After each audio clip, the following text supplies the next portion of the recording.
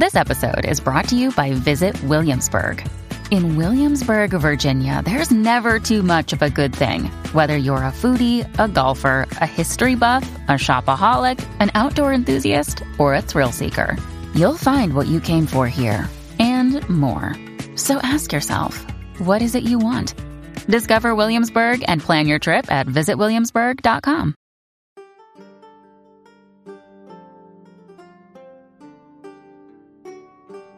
Hello, and welcome to the Tudors Dynasty podcast. I'm your host, Rebecca Larson, owner of TudorsDynasty.com. Welcome to my show. For those who are new to my podcast, I take a minute at the beginning of every show to thank the people who have been generous enough to donate and become patrons to keep the show going.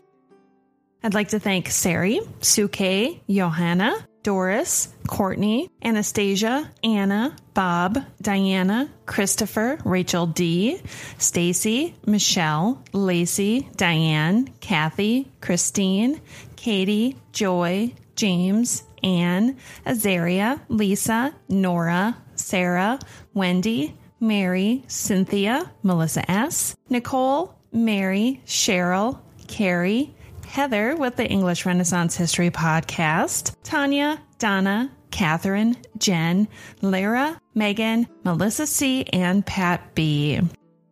Thank you guys. Before we start this episode, I need to take a minute to talk a bit about the show. If you're new to my podcast and found me on iTunes, you are missing out on a bunch of episodes that came before I integrated with iTunes. So if you're interested in hearing all of them, you can go to Patreon. That's patreon.com/Tudors Dynasty and then click on posts. I also have a link to them on TudorsDynasty.com in the menu. If you find me on iTunes, I'd also love to see some more 5-star ratings and comments there. The more reviews, the higher I will be on the recommendation list for other Tudor lovers. Without all of your support, I wouldn't be able to continue with these podcasts. I cannot thank you all enough. Now, it's not only my podcast that you support, but also my website. All the money received from patrons like you goes right back into the show, the cost of running the website, and research materials, including subscriptions to those hidden or hard-to-find documents and books.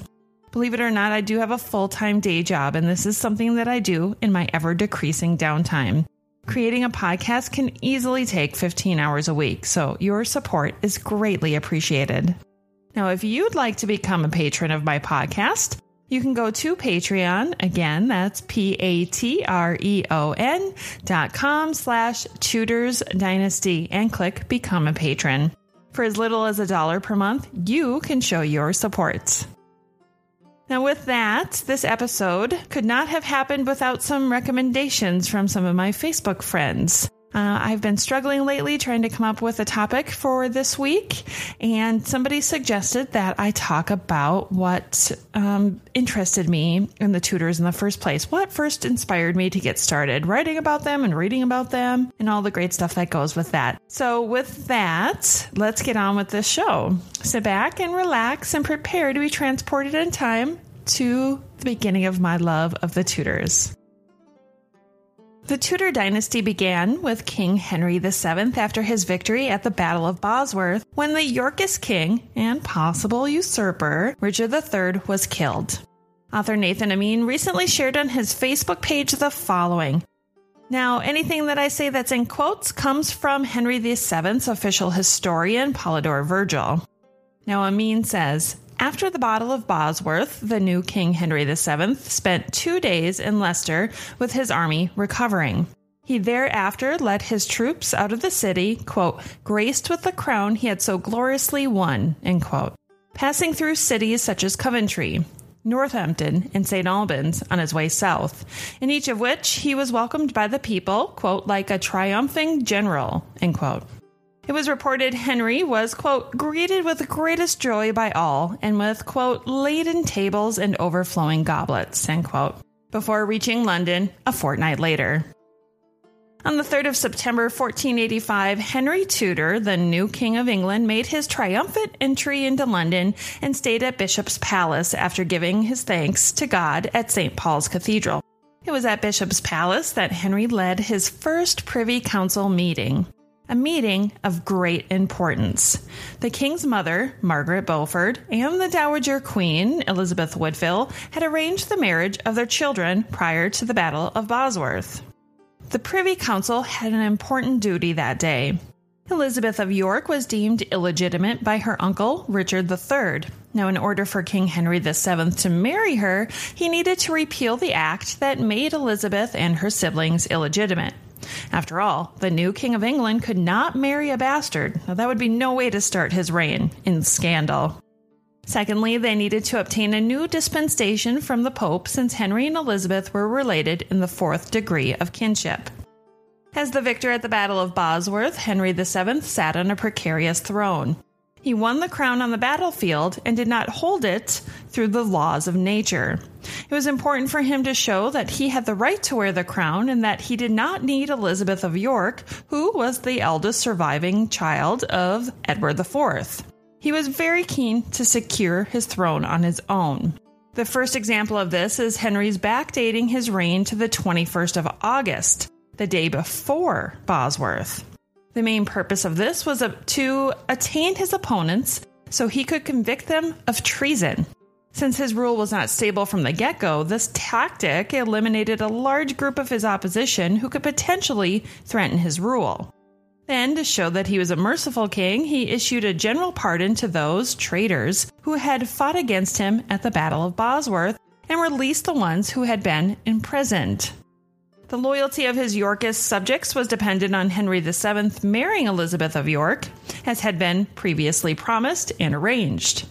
On the 10th of December 1485, it was announced by the Speaker of the Commons that the king wished to take for himself as wife and consort the noble Elizabeth, daughter of Edward IV, from which marriage, by the grace of God, it is hoped by many that there would arise offspring of the race of kings for comfort of the whole realm. So Elizabeth was not called princess, but consort of the king and the woman who would provide the dynasty with heirs. Then in January 1486, Henry VII married Elizabeth of York. In September of that same year, only 9 months after their marriage, Elizabeth of York gave birth to a son, Prince Arthur. It is there that, in my opinion, the entertaining Tudors began. The intent of this podcast is not to teach you the history of the Tudor dynasty. It's to tell you all about what initiated my interest in the Tudors. From the time I was about, 10, maybe 11 years old, I had a very keen interest in learning about my family history.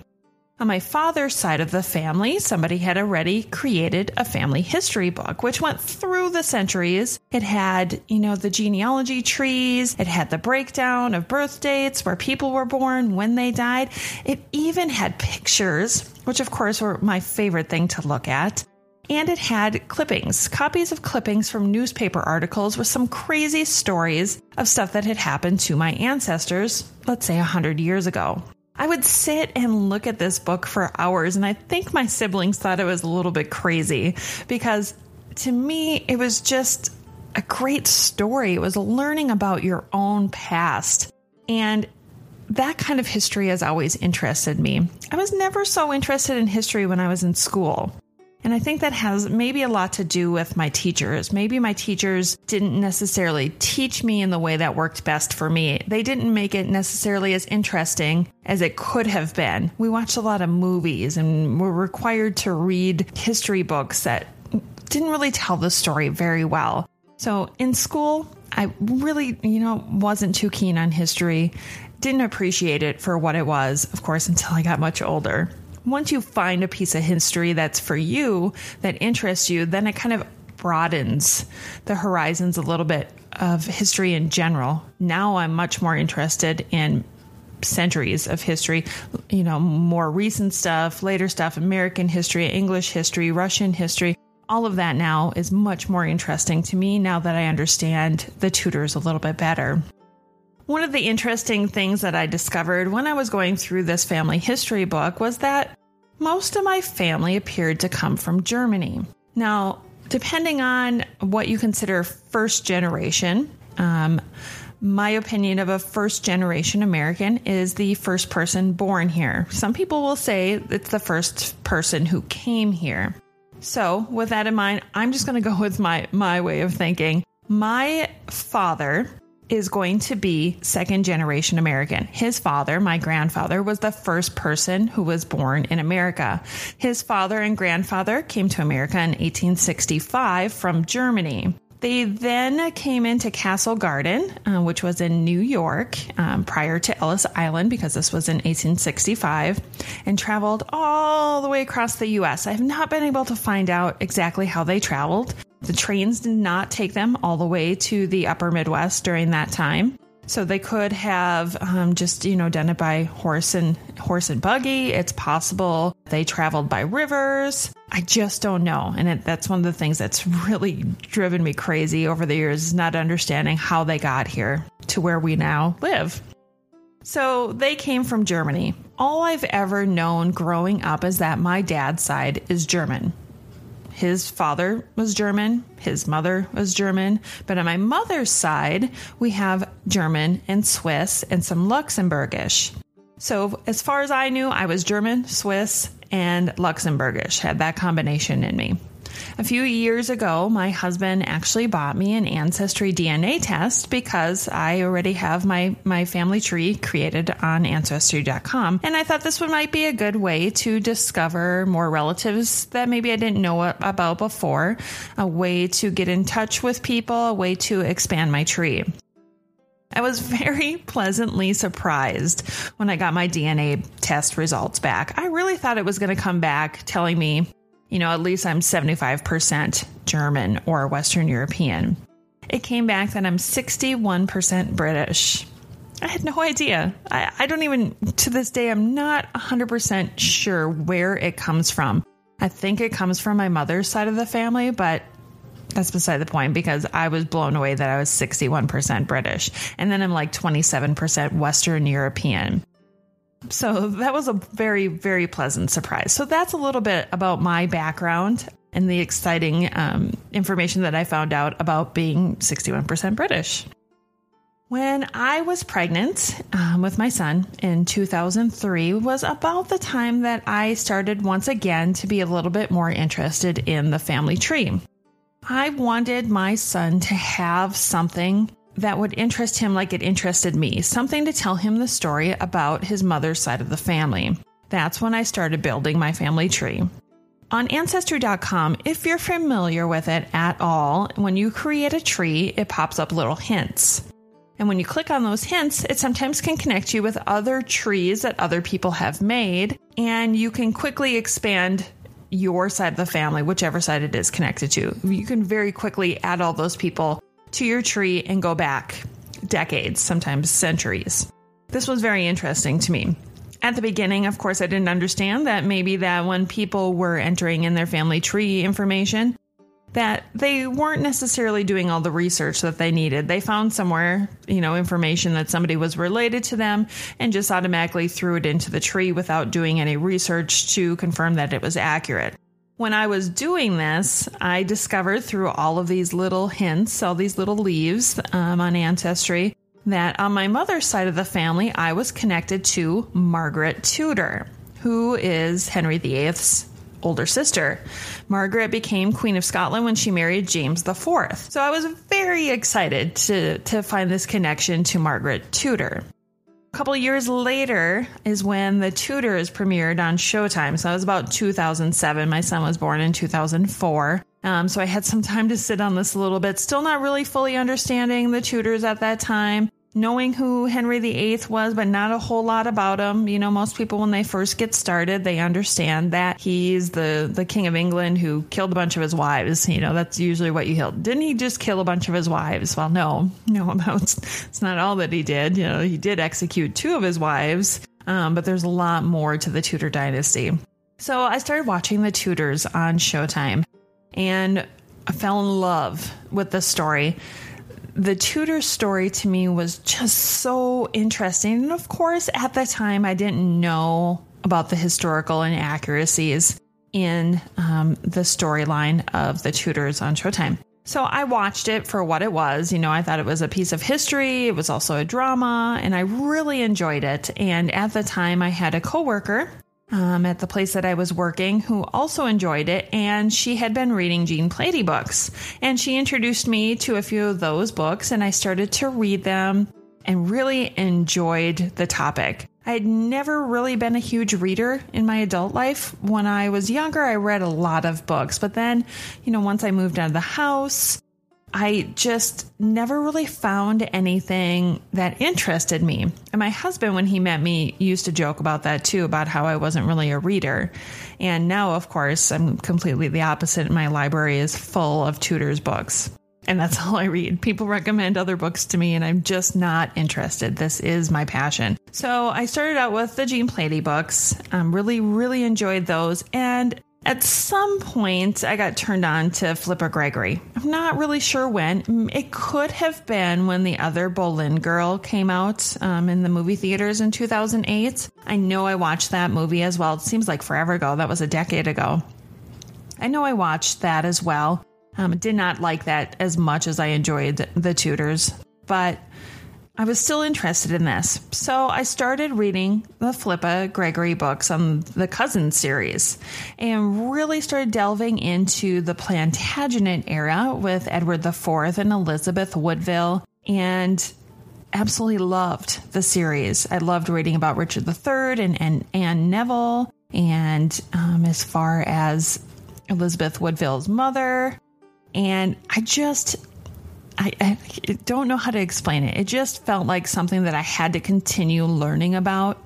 And so I started buying a bunch of books about the Plantagenets. I would go to Barnes & Noble locally often, and I would raid the bargain book section. I would stop and pick up as many books as I possibly could that were just kind of overviews of the time period and read about them and try to learn as much as I could. I would also pick up books that would cover like all the kings and queens of England. At that point, I was really broadening my horizons, trying to figure out what era I enjoyed the most, because I had really enjoyed learning about Richard III and Edward IV. And then the White Queen series came out. I absolutely loved Rebecca Ferguson as Elizabeth Woodville. And so when this came out and Max Irons starred as Edward IV, I was just ecstatic. I loved that series. I loved the White Queen book. Of all of the Cousins series books, to me, my favorite was The White Queen. I could read that over and over and over. I loved it. So when this series came out, it was so fun to finally see the story that I had imagined in my head while reading Gregory's books, to see it put on the screen.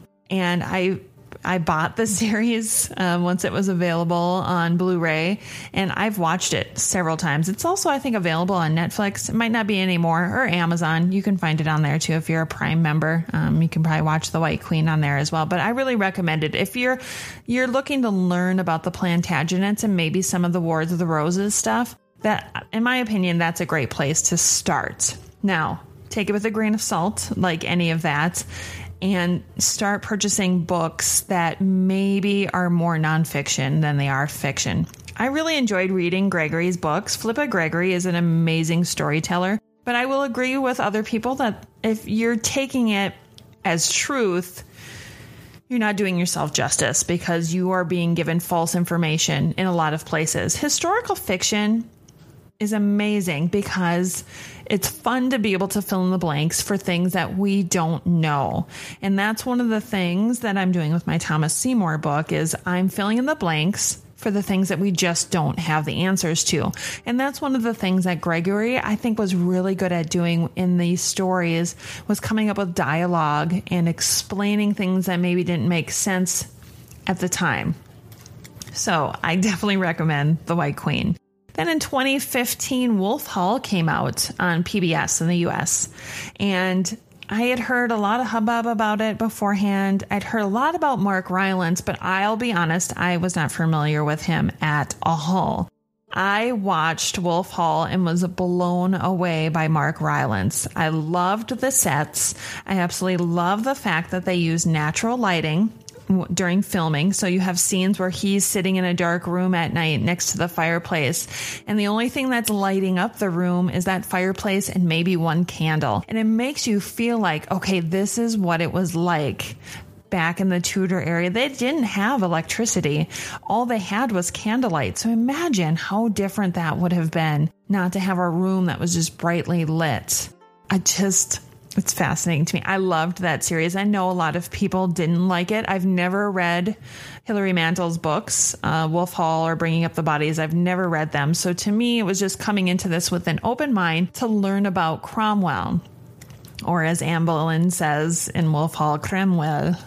And a lot of people make fun of that. But I do think that she had a French accent, at least a little bit, for all of her time that she spent in France. So to me, it made it more like the real Anne Boleyn, not the ones that we see, on the Tudors or in other things. I really, really enjoyed Wolf Hall. If you haven't seen it, watch it. It's not as entertaining maybe as the Tudors or the White Queen. It's more just an interesting piece to watch to get a new insight on Cromwell. When I watched the Tudors, James Frain's interpretation or, the writing that was given to him made him more of a harsh person, more unlikable, if you ask me. Whereas in Wolf Hall, Mark Rylance's character of Cromwell that he plays is a lot more likable. And you can see that he's a real person. He's not an evil man. And that was one of the reasons why I loved that show. So I've watched that one a couple times as well.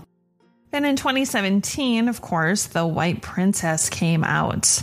Okay, so The White Princess was not my favorite book in the series. I didn't even get halfway through it before I put it down because I was so bored by it. In my opinion, that was like one of the worst books that Gregory wrote. I know a lot of people liked it, but in my opinion, I did not enjoy it at all. I couldn't even finish it. And that's about the time when my opinion of her books really started to change. And I know I also had bought, before that too, I think it was Three Sisters, Three Queens. And I think I got one page in and I didn't even finish it. And it's all just stupid reasons why I didn't read it. I opened it and I think I just heard so much negative stuff about her online that it started to get into my head a little bit. And I started to read the book, and of all things, I hated the fact that the pages in the book were so thin. It just seemed like they were cutting corners to save money, and the paper was so thin that I just didn't even enjoy holding it. I am not really an ebook reader. I enjoy holding a book in my hands, turning the pages, and knowing how far I am in a book. Exactly. With an ebook, I feel like it gives you a percentage or it gives you some weird number and you don't really know how far in you are. I like to see progress, and I love to hold a book in my hand, and I love to put books in a bookcase. I had a hard time with that book. I still have it. And, I'm hoping one day that I'll read it because I'm interested in the topic of those women. But for right now, I'm going to stick with most of the nonfiction stuff that I'm doing. But don't get me wrong. Fiction and historical fiction is still my favorite to read. It's just a way to escape into the time period. Sometimes I find myself getting bored when I read nonfiction. It's just so full of facts and data that it's hard sometimes to enjoy it. And I feel like I need to take notes. I've always had a problem. Some people are super fast readers, and I have never been a fast reader. Sometimes it takes me a little bit longer to comprehend something. I might have to read the same paragraph over a few times. I might need to take notes. And, I just want people to know I'm just like you. We're all at different levels, and it doesn't necessarily come easy for me. I've never really been a good reader and good comprehender. Is that a word? Sometimes I feel like I'm just making stuff up as I talk. But I really, I enjoy reading a lot. I do read a lot when I have time. Lately, I haven't had as much time to read because I've been so busy with my day job, or I've been busy getting my son ready for school, or I'm busy, doing stuff at home or going out with my husband or whatever it may be. We all have busy lives, and even I need to be able to find a balance between it all. But my passion, my hobby is always going to be the Tudors and the Plantagenets, but I definitely tend to focus more on the Tudors. I do plan in the future to do a podcast on maybe the Wars of the Roses to help you understand a little bit how this is all connected, how it all started. At the beginning of this episode, I talked a little bit about Henry VII and the Battle of Bosworth. Well, there was so much that happened before Bosworth that's definitely worthy of discussion. And I want to make sure that I'm here to help you guys understand all of that as well, because some of you might be new to this. Some of you have been doing this for a lot longer than I have, so it may not be as, interesting to you as it is to somebody who's new to it. But I want to make sure that everybody gets an opportunity to learn. I really wish that there had been a podcast when I first started getting into this to help me learn a little bit more than, just reading or watching TV series did. So my passion for the Tudors started well over a decade ago, and it's probably even stronger now than it has ever been. You all know that my passion for Thomas Seymour is crazy. My husband and my son, I think whenever I mention the Tudors or I mention Thomas Seymour, I usually get a small groan, but they have been very supportive. They've never told me, of course, not to read those books or not to blog about it and not to podcast about it. They understand this is what makes me happy. And of course I love them and they make me happy, but this is my thing. And it makes me very happy to be able to share everything that I've learned with all of you and keep honing my craft. I keep getting more information over the years. The more you write, the better you get. The more podcasts I do, the better I'm going to get. This has really been a work in progress. I never in a million years would have thought that I would be doing a podcast. I've been doing this podcast since February of 2017. Can you believe that? I was just telling my husband that I've been doing a podcast now for about a year and almost 7 months. Blows my mind. When I started doing it, I thought maybe I would do a couple. We'll see how people respond to it. I was very pleasantly surprised that people actually responded very well to it. So thank you, because I honestly would never have continued if I didn't get some positive feedback. It's really important, no matter what you do for a living, even if it's your day job or if it's just a hobby, to get positive feedback really, for me, drives me to do better, drives me to keep going and to provide you guys with new fun information and share as much as I possibly can with all of you. Because I realize that some of you may not have all the resources at their disposal that I have. So the least I can do is share as much as I possibly can with all of you. And you guys are all so sweet that you're willing to share information with me as well. I'll be the first to say I don't know everything when it comes to the Tudors. I'm still learning as well. And so if we can all come together and share our information with one another, I think that is fantastic. I love it. I love this Tudor community. And you have all just been so welcoming and so amazing that I don't want this fad, maybe. I don't even know if fad's the right word to use, but this fad of people loving the Tudors, I'm so afraid that it's going to crash soon and that people are going to start moving on. There are lots of other dynasties to be interested in, but there's so much in the Tudor dynasty to talk about. There's so many people, there's so many events, and I feel like we could talk about them for centuries. I mean, the Tudor dynasty lasted over 100 years. So why not, I'll talk about them for 100 years. I'll live to be 140 and we'll just go from there. But that's enough of me rambling on about the Tudors today.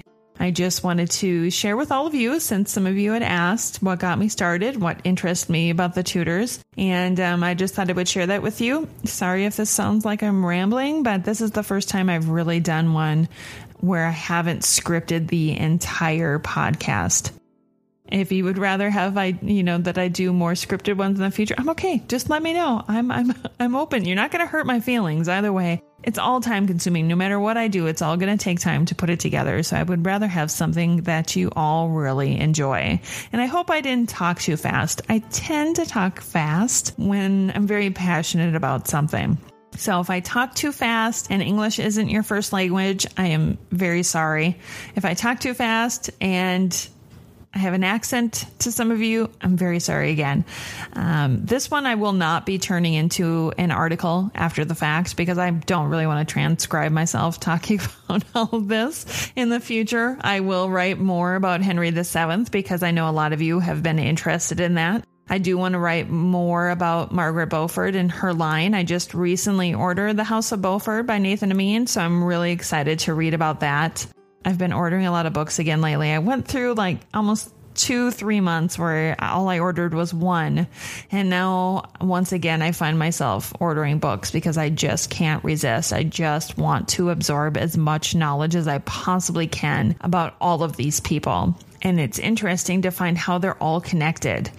And that's one of the things that I also discovered, while doing my research on Thomas Seymour, is that he's connected to so many people. And I think we forget sometimes that all these people are connected in one way or another, especially if they were at Tudor courts, and especially if they were at court during the time of Henry VIII.